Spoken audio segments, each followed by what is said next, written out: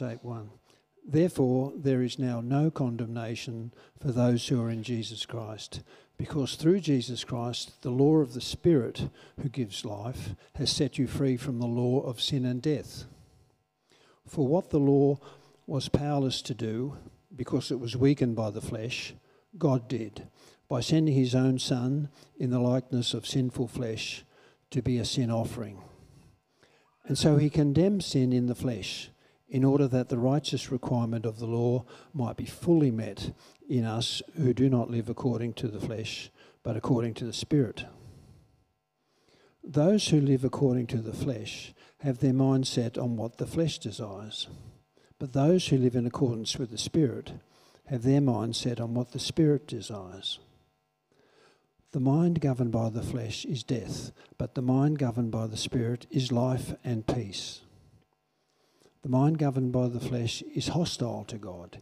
It does not submit to God's law, nor can it do so. Those who are in the realm of the flesh cannot please God. You, however, are not in the realm of the flesh, but are in the realm of the Spirit, if indeed the Spirit of God lives in you. And if anyone does not have the Spirit of Christ, they do not belong to Christ. But if Christ is in you, then even though your body is subject to death because of sin, the Spirit gives life because of righteousness. And if the Spirit of him who raised Jesus from the dead is living in you, he who raised Christ from the dead will also give life to your mortal bodies because of his Spirit who lives in you. Therefore, brothers and sisters, we have an obligation, but it is not to the flesh to live according to it. For if you live according to the flesh, you will die. But if by the Spirit you put to death the misdeeds of the body, you will live. For those who are led by the Spirit of God are the children of God. The Spirit you receive does not make you slaves, so that you live in fear again. Rather, the Spirit you receive brought about your adoption to sonship. And by him we cry, Abba, Father. The Spirit himself testifies with our spirit that we are God's children. Now, if we are children, then we are heirs, heirs of God and co-heirs with Christ, if indeed we share his sufferings, in order that we may also share in his glory. Amen. Thank you, Peter.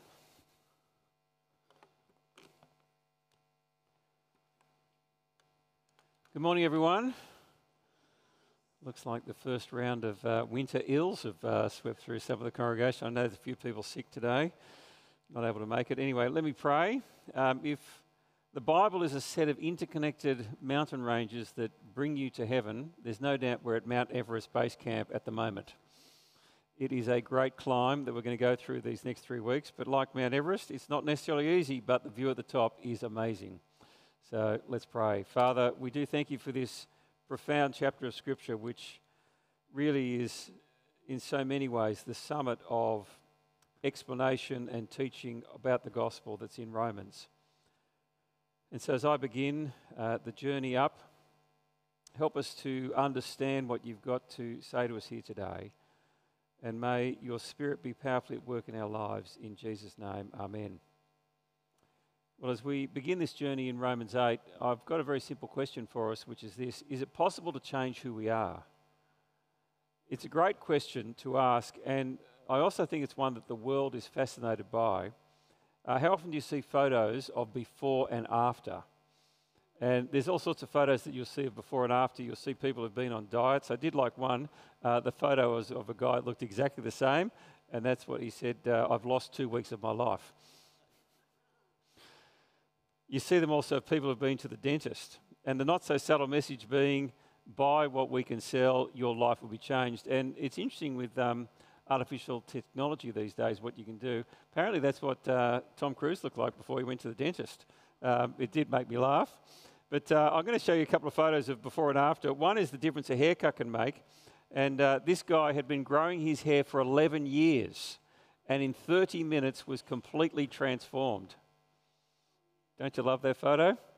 But the one I love the most is of a guy who was homeless and was transformed by a very kind barber. And he took this guy from literally looking like a guy who was living on the streets, because that's what he was, to a bit of a hipster. And it's quite a remarkable photo of what took place. And that is the same guy. And I just think, praise God for that barber who showed the care to just transform that guy. Now, what we're looking at here in these photos are external changes. The question of can you change, I think all of us would know, that often haunts us when we grapple with issues in our lives is it's the issues within about who we are as people. The things that control us, the addictions, the habits that we think, is it possible to change who I am? And so that's the question I want us to think about as we go through this first section. Can we change who we are? And I know that from my own pastoral interactions with people here in the parish, there's all sorts of issues that we struggle with here in Manly. There's people who will struggle with anger, and when it gets out of control, there's a sense of self-loathing that takes place. They've done it again. There's people who struggle with a critical spirit, and it just comes too naturally to them. They just find it so easy to be negative and pull people down. There's people who have addictions in terms of porn, and it's just a great struggle. It's one of the great issues that we're confronted with the rise of technology and screens. There's people who struggle with pleasing people. They just find it very difficult to say no, and that might seem a good thing to help people, but it can be actually a very debilitating thing to be someone who just wants to please others. There's people who are workaholics, often undiagnosed, and it's just something they feel compelled to do, but there's a sense of which they have no boundaries in their life, and it does cause all sorts of problems and damages, particularly in relationships and marriages. There's people who struggle with alcohol, I know, here in the parish. It's one of the quiet killers of people and quiet things that people can use to give relief from the supposed or the pain that they're feeling, but also it comes with very negative side effects. And there's also people, and there's just been a rise of this in terms of those who struggle with fear and anxiety. It's one of the modern issues in terms of mental health that people really do find that grip them, and it can be also very debilitating. And you wonder with these issues that are obviously very deep, can we actually change? And does the gospel impact us? Will it actually do a work in us? Now, we've just heard a wonderful testimony from Shaylee of how God has changed her as she came to be part of the fellowship here. And if I can just say to all the scripture teachers here, did you note that she learnt first about the Christian faith through scripture? And I think that's a great encouragement to those who do teach scripture. It actually does have an impact. It is a wonderful ministry. But God has slowly, as the gospel has come to life in her life, slowly changed her life. And I want to say today, we can change. And Romans 8, I think, has got some very important things to say to us on this very important of questions. And if I can just go back and take us back to the beginning of the series and bring us up to date in terms of being at base camp at Mount Everest. What we saw, and I went through this 2 weeks ago, is chapters 1 to 3 proclaim to us there is a God who's over us. He is our righteous judge. He is holy. And then we saw the incredible work that Christ has done for us. And so God is not just over us, God is for us in the Lord Jesus Christ. And what we are called to do is to repent and to believe, to put our trust in Him. And He is for us in Christ. And what we're going to see today in Romans 8 is that not just that He is for us, but incredibly, He works in us. And that is by His wonderful Holy Spirit. So firstly, Romans chapter 8, verses 1 to 4, because this in many ways is a hinge between what He's been teaching about from chapter 3 and then what He goes into here in terms of the work of the Holy Spirit in us. And if you've got your Bibles, do open up. We're at Romans chapter 8, and I've got on the screen there verses 1 and 2. And let me just say, if Romans 8 is Mount Everest, this is really one of the great statements in the chapter. Now, there's lots of them, but this is one of them. Romans 8, verse 1 to 2 I've got on the screen. Let me read you the first verse.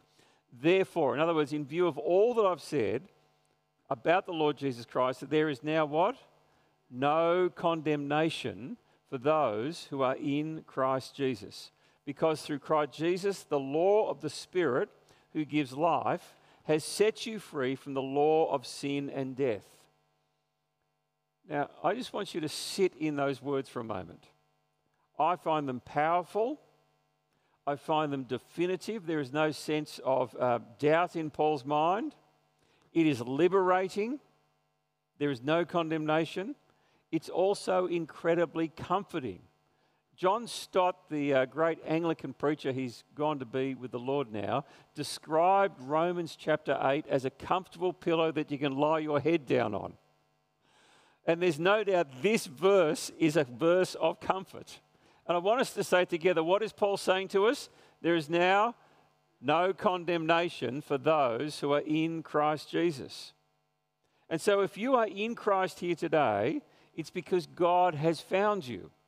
If you're in Christ today, it's because God has brought you home to that point of trusting in His Son, the Lord Jesus Christ. You've got a new identity and a new status before Him where you can say, there is no longer any condemnation for me. I am in Christ. It is wonderful. Now that's how this chapter begins. What a beautiful positive note of assurance. God is for us in Christ. I'm going to move over verses 3 and 4 because that in many ways is tied up with the same ideas of verse 1 and 2, and move us to verses 5 to 17.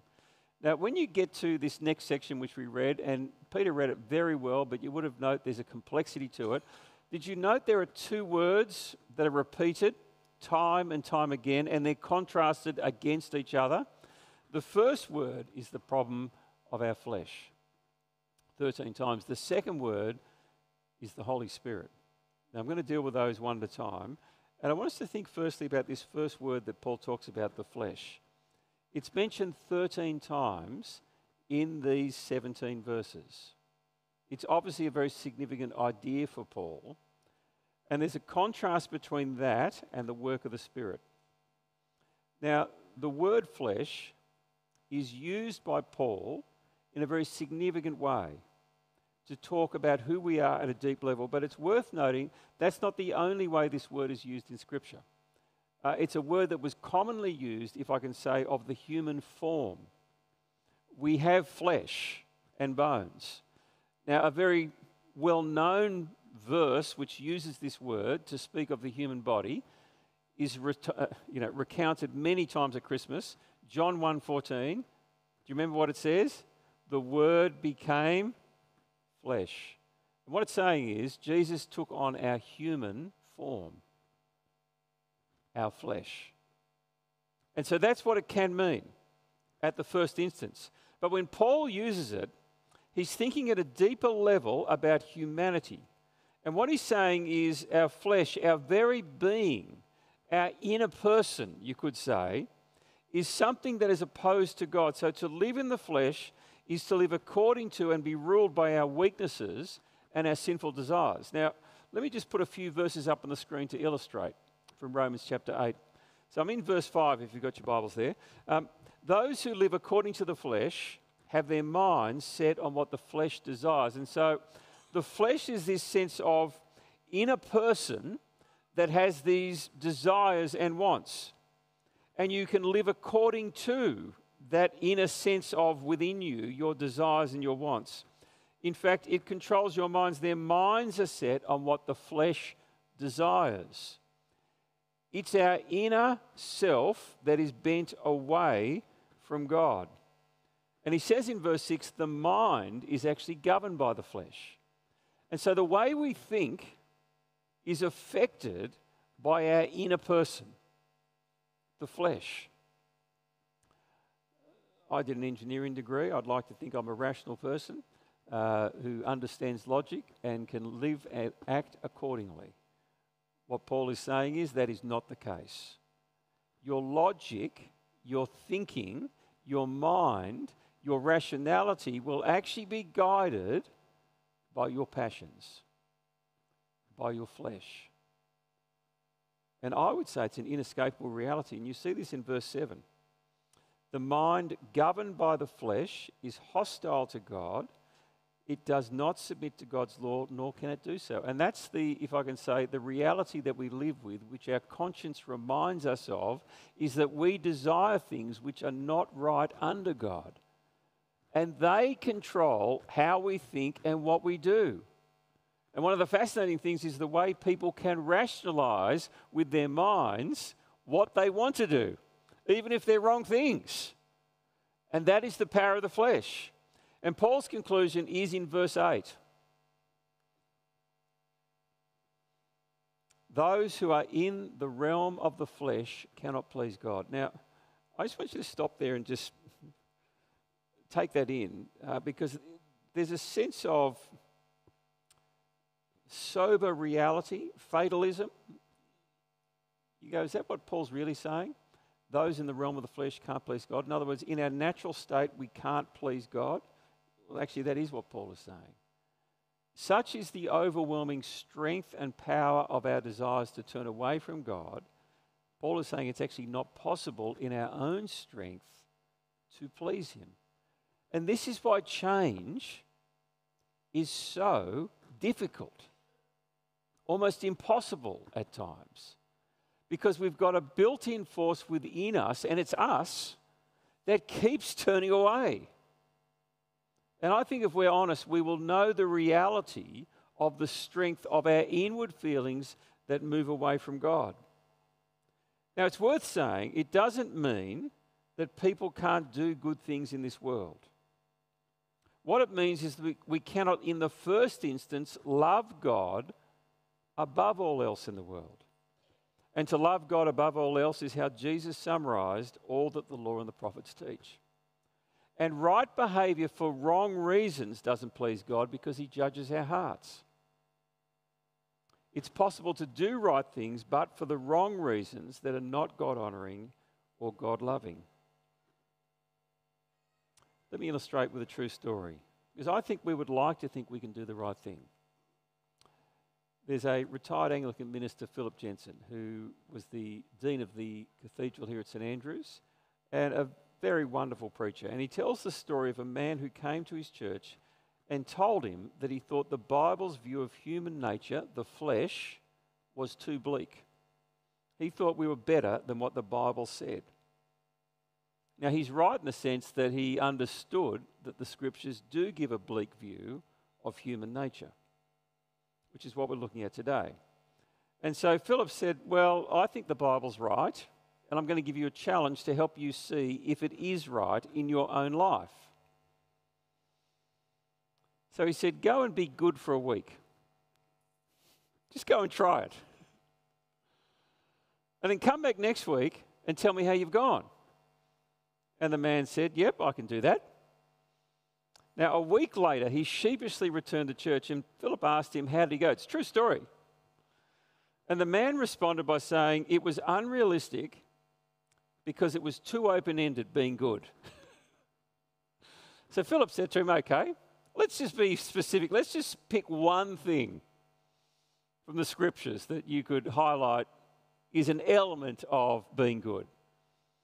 I challenge you to go away and for a week tell the truth and never lie. And the man said, done. I'm going to go and do it. A week later he returned, claiming that the challenge was unfair. Philip asked him why. You agreed to do it? He said, yes, but I've just started working a new job as a real estate agent. True story, okay? Now, I tell that not to have a go at real estate agents. Yet you laugh. We are typically always optimistic about the human condition when we think abstractly. People are good. But when we look at the specifics of how we live, I think what you'll see is the Bible is spot on. It analyses our condition with precision. We are weak and we are incurably turned in on ourselves. We are controlled by our flesh. And Paul says here that left alone, it will lead to death. And this is why change is so difficult. It's the uncomfortable truth we've got to come to grips with and confess about ourselves if we are to move forward.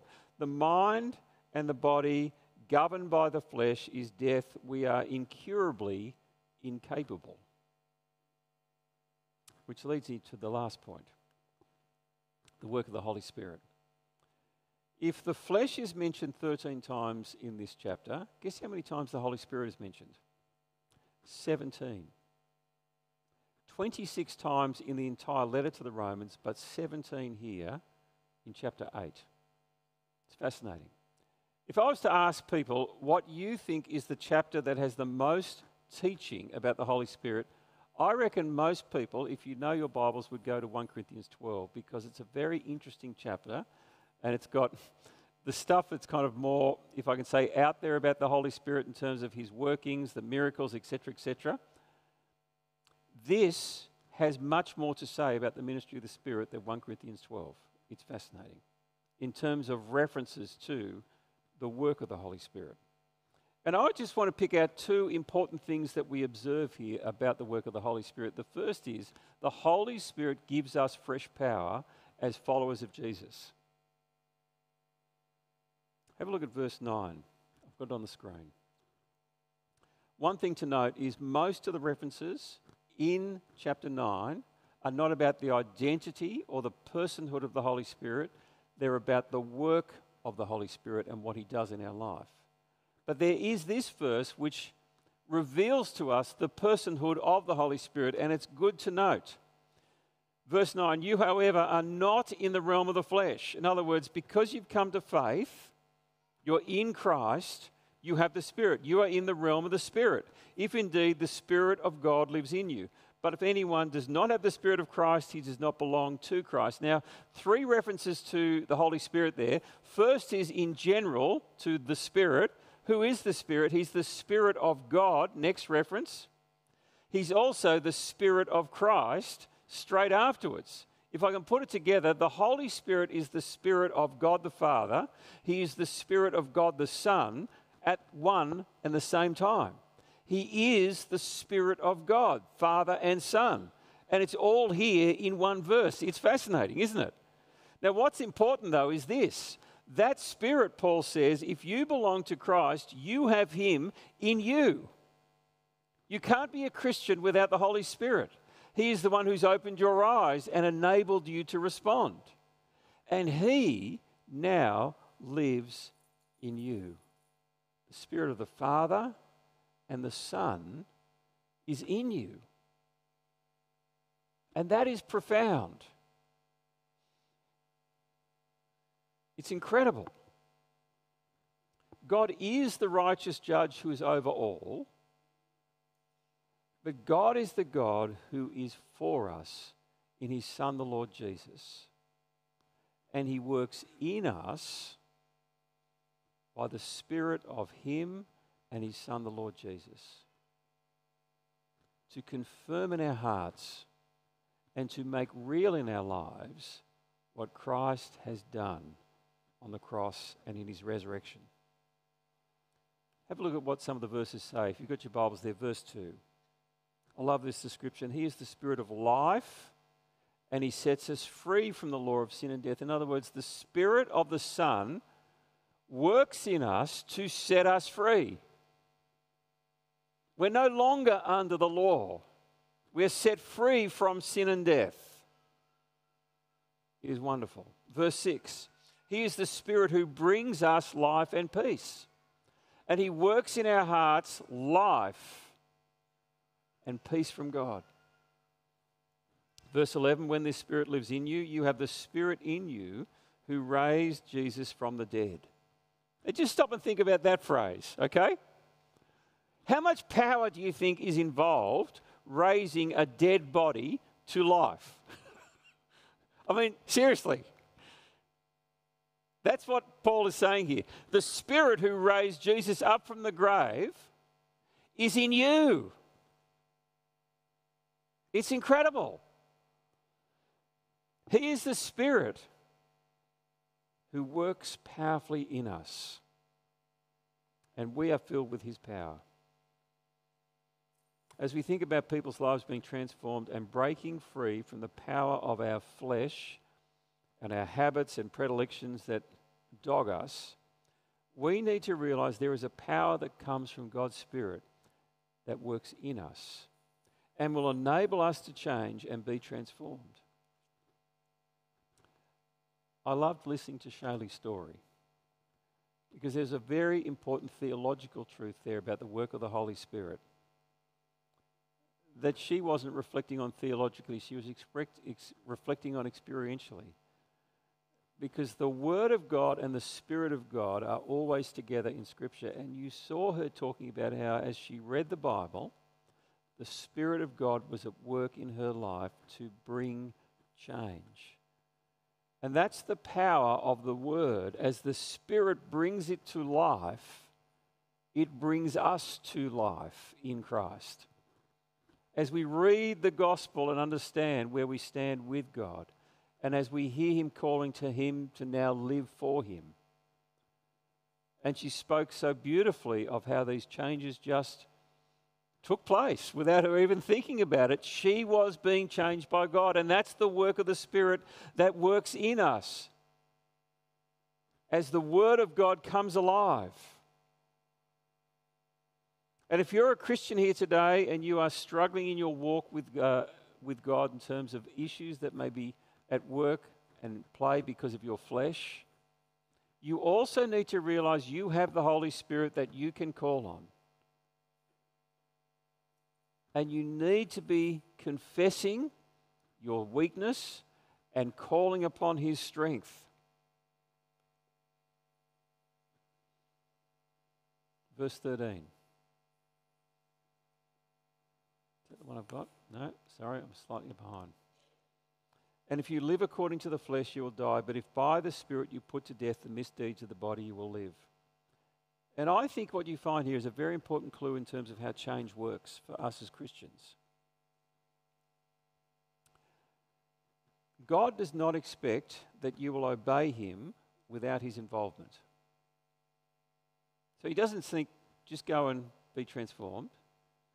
But God does not expect us to change without our involvement. So it's not without his involvement, it's not without our involvement. It's actually him and us working together. We are convicted by the Spirit about how we need to change, and we pray for him to give us strength to change, and he will work in us and in our hearts to enable us to change. By the Spirit, you can put to death the misdeeds of the body. Not by your own strength, but by his strength, you can put to death the misdeeds of the body. We are involved and he is involved. And that is the wonderful thing about the Holy Spirit. He gives you the power and the insight and the ability to do that. And it's why it was so wonderful to hear about the way Shaylee has changed. But secondly, the Holy Spirit gives us a new identity. And for me, I find these the most profound words in this section that we've had read today. Let me reread verses 14 and 15. For those who are led by the Spirit are the children of God. And the Spirit you received does not make you slaves so that you live in fear again. Rather, the Spirit you received brought about your adoption to sonship, and by him we cry, Abba, Father. Just think about what he's saying here. The Holy Spirit helps you look up and know that God is your dad. And I use that language deliberately because this word Abba, Father, or Abba, and it's actually repeated Father, is a familiar, if I can say, personal address of God as your dad. It is so wonderful, it is powerful. God is not some God who is just over us as judge. He is that for the world. But because of him being for us in Christ, the Spirit helps us to know that the new reality is we address him as Father. Let me give you my own personal testimony on that. As many of you will know, my dad died when I was 2. And so for all of my life, I've never had a father figure in my life. Mum never remarried. And my kids asked Mum, did she ever go on dates? She said she only went on 2 in her entire life afterwards. And my dad died at 36 years of age. She's now 91. And she wryly said to my kids, well, I looked around and saw what happened to other women in my situation, and I didn't want to be babysitting some old man. Anyway, that's my mum. And she's had a very happy life. But I had no dad in the house. And when I came to faith, 2 things profoundly struck me. I think for the first time I realised, and I'd found out in my conversion story that my father was a Christian. And I realised that my earthly father was actually in heaven. But profoundly, my heavenly Father was here with me on earth. And I can't tell you what a profound reality that was for me. Having walked through life with just my mum, but literally having to kind of make my way, to know that my earthly father I would one day see because he's in heaven, and my heavenly Father was now with me for all time and here on earth. And that's what Paul is saying. And it's so important, I think, in terms of the context of the question of change, because you think about families. What is one of the most powerful things for children thriving as they grow up? Is it not parents who are with them and who love them and who cheer them on? And which kids don't do well? Is it not so often kids who've not been loved, they've had parents that have disapproved of them, and they have never really spent time with them? And friends, we can change because we have our Heavenly Father with us, loving us, cheering us on, if I can use that language. And He is in us by His Spirit. And verse 16 says, I think, some profound words. The Spirit Himself testifies with our spirit that we are God's children. In other words, God doesn't just want you to understand that there is a salvation. He wants you to know it and to experience that you belong to Him. He wants you to know that you are loved and that you belong. His Spirit testifies with our spirit that we are His children. And now if we are children, then we are heirs and heirs of God and co-heirs with Christ. And friends, when you're in that relationship with God, there is a power to be changed, to become like Him. He is for us and He is working in us. And we are His. And so, friends, that, I think, gives you the power to lay down our sins and look up to heaven and go, help me, Father, because I want to be your faithful son and daughter. Help me to live the way you want me to. And if you don't know this great reality of being part of God's family and God for you and working in you, I would say come and speak to me afterwards. Come and speak to one of the staff. Because it starts simply with inviting Christ into your life as Lord and Saviour and turning to Him and trusting in Him. Let us pray. Heavenly Father, we just want to stop and acknowledge that you love us, that you are for us, and profoundly you work in us. Help us to be transformed, Lord, by your powerful, your gracious, your wonderful Holy Spirit. Help us to know from the depths of our hearts that we belong to you as your children, your sons and daughters. Help us to have our hearts filled with love. Help us to know there is no condemnation for us now that we are in Christ Jesus, that we've been set free from the spirit, from the law of sin and death. And help us to want to live in a way that honours you. We pray this in Jesus' name. Amen.